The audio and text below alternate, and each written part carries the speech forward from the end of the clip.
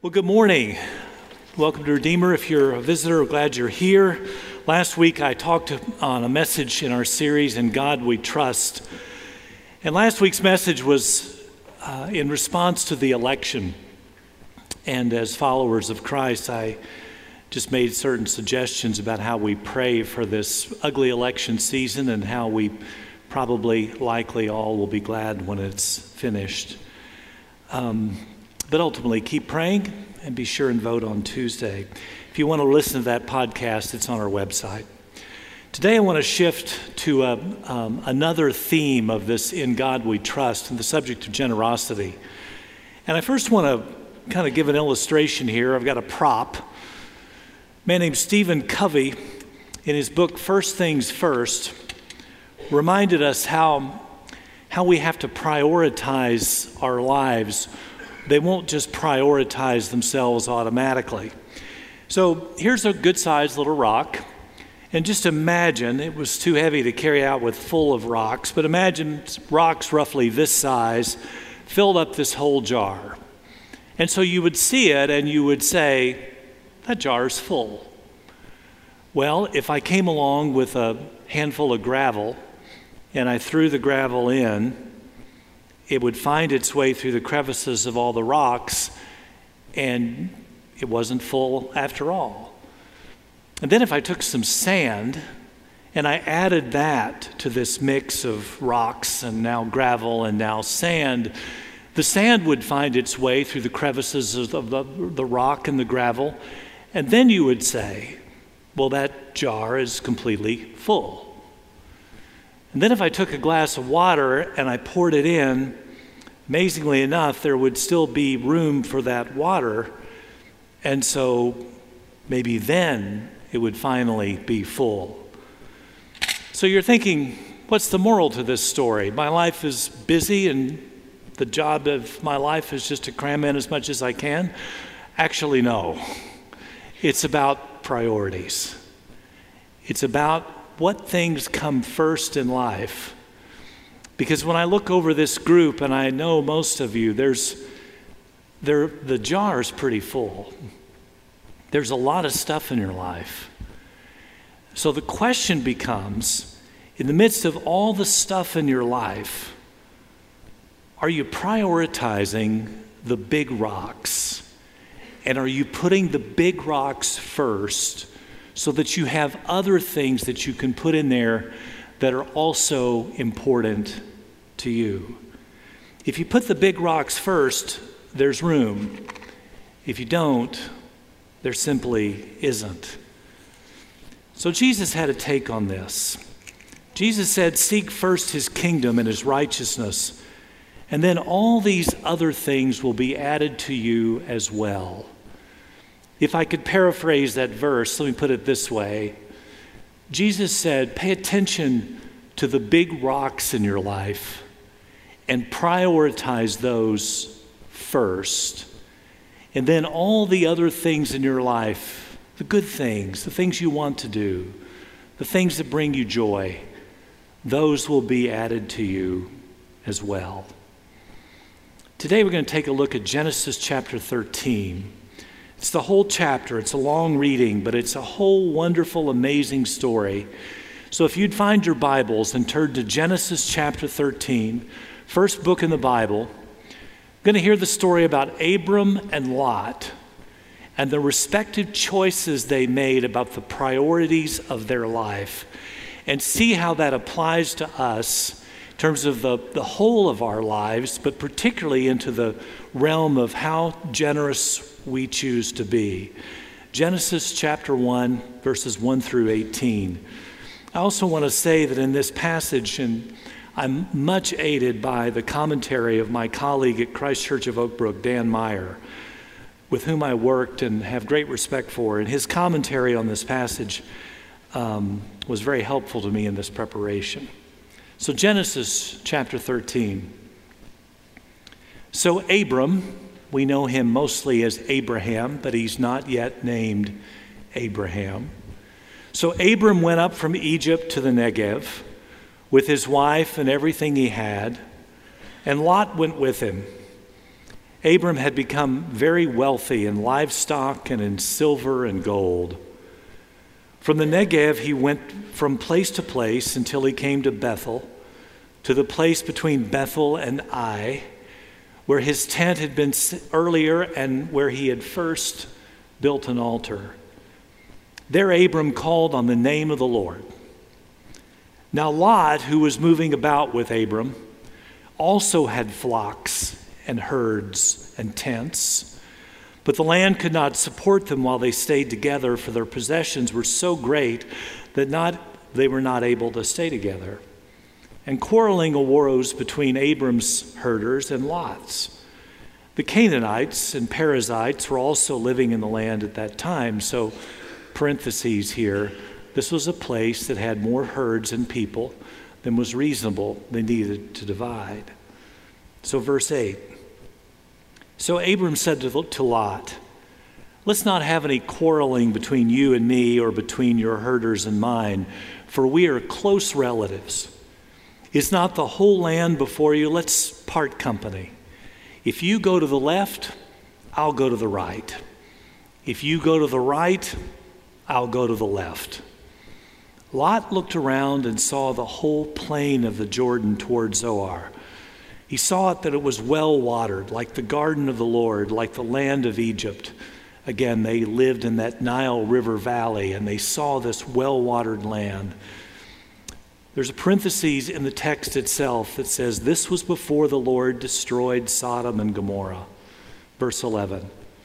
So Lot chose for himself the whole plain of the Jordan and set out toward the east. The two men parted company. Abram lived in the land of Canaan, while Lot lived in the cities of the plain and pitched his tents near Sodom. Now the people of Sodom were wicked and were sinning greatly against the Lord. The Lord said to Abram, after Lot had parted from him, look around from where you are, to the north and south, to the east and the west. All the land that you see I will give to you, and to your offspring forever. I will make your offering like the dust of the earth, so that if anyone could count the dust, then your offspring could be counted. Go walk through the length and breadth of the land, for I am giving it all to you. So Abram went to live near the great trees of Mamre at Hebron, where he pitched his tents. There he built an altar to the Lord. This is really quite a story. You have Abram and you have his nephew Lot. They're friends, they're relatives, they're close, they love one another. But they had come to a moment of choice as they left Egypt. And they crossed the Negev desert, which supports very little life, toward the lands that they would ultimately settle in that could support life. And they decided together that their possessions were too great to stay encamped in the same place. And so Abram suggests to Lot. Abram made the suggestion. Abram made the first offer. He suggested that Lot decide where he wanted to go, and that Abram and his flocks would go the other direction. Lot, nephew, you choose. You choose the land you want, and I'll go the other way. Lot looked around, and he saw the plains of Judah, this wonderful, bountiful plain that was well watered, that would support all kinds of animals, the herds, the cattle, the goats, the sheep, all of those would be well supported there. It could grow crops. And then Lot looked around and he also saw the big city of Sodom. He saw the lights from afar. He saw that this was a place of real activity and real fun. This was a place that was a thriving city. When he looked off into Canaan, he didn't see a place like that. So Lot chose.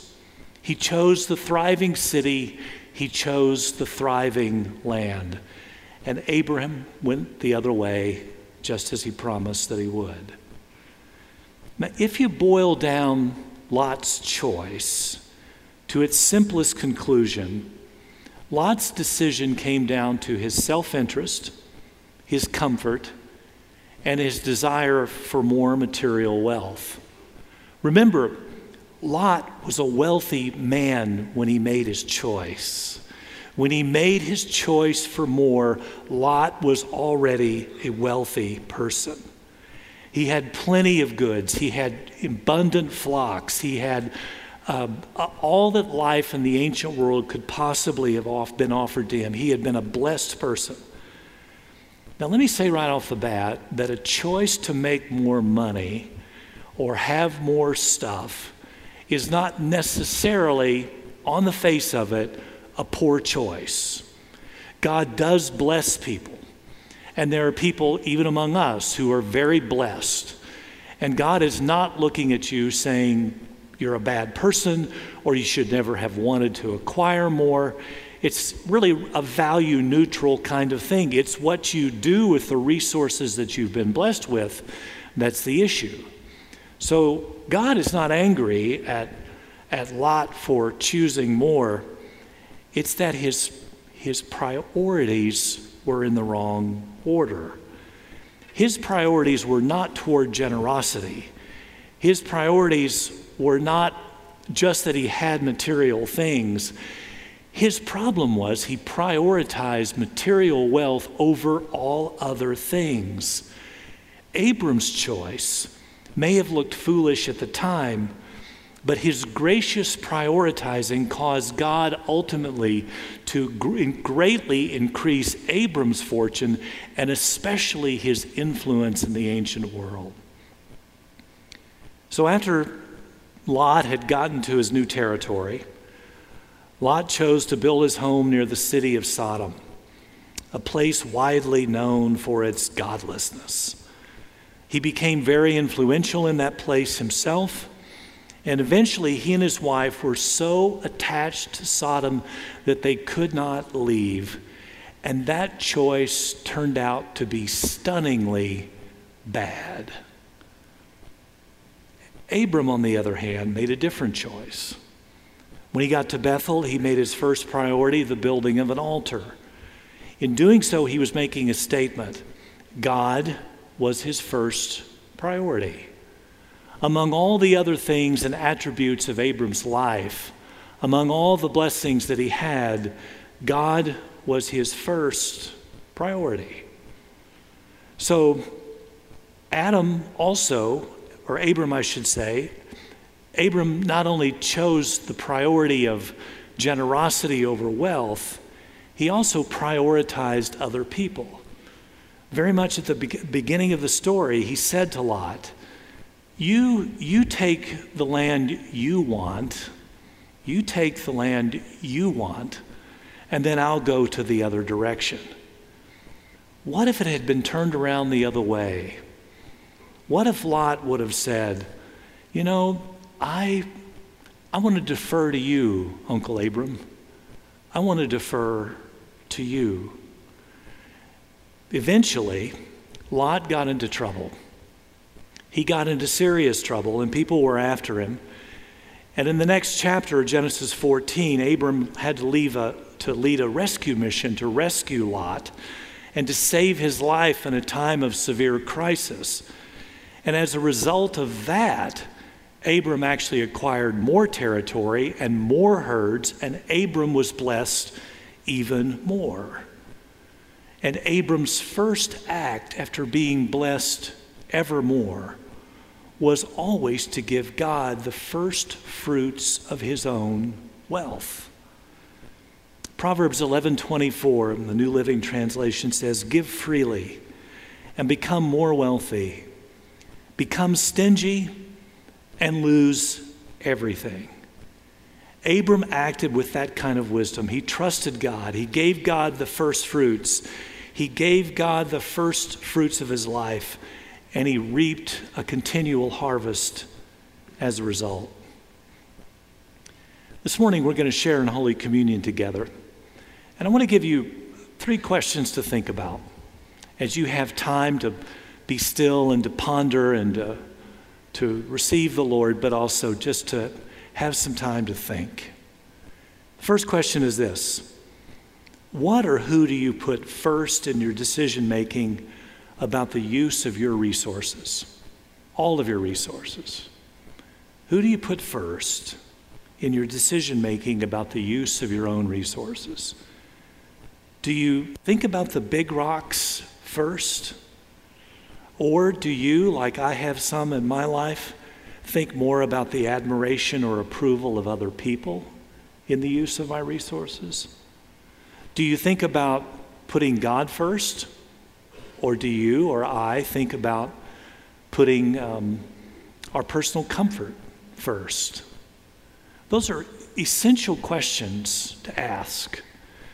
You've heard probably many times in the church about how we are called to give a tithe, 10% of our first fruits to God. Some wise person once said, if you don't buy that, then just understand you're tithing to somebody or you're tithing to something, because God only asks for the first fruits. He doesn't ask for all of them. The second question I'd like you to think about is, what would you need to change if God received the first and best of your resources? Let me say that one again. What would need to change if God received the first and the best of your resources? Back in college days, I had an unusual job. I worked at a small church in Norman where I was the youth director and janitor. That's how they could cobble together a salary package for me. I could be youth director and janitor. It was a very small youth group. The building wasn't that big. And I made a grand total of $60 a month. So every now and then I just like to remember that God still provided.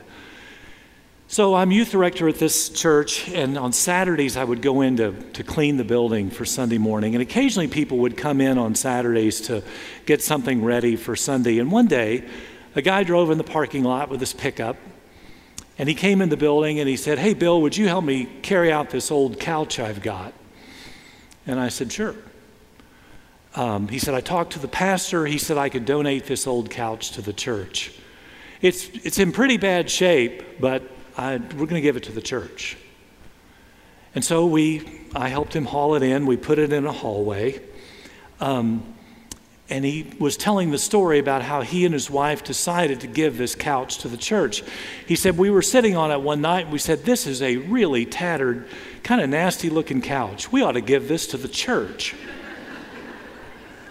Now, I had the same reaction, but I was in no place to tell him we didn't want his couch. So we put the couch in the hallway, but I started thinking, they made a decision to give the worst piece of furniture in their house to the church. Something's wrong with this picture. I've always remembered that. I've always remembered that as I would pass that for another year or so that I worked there, that old tattered couch just sitting in this hallway, because they gave essentially their last fruits to the church.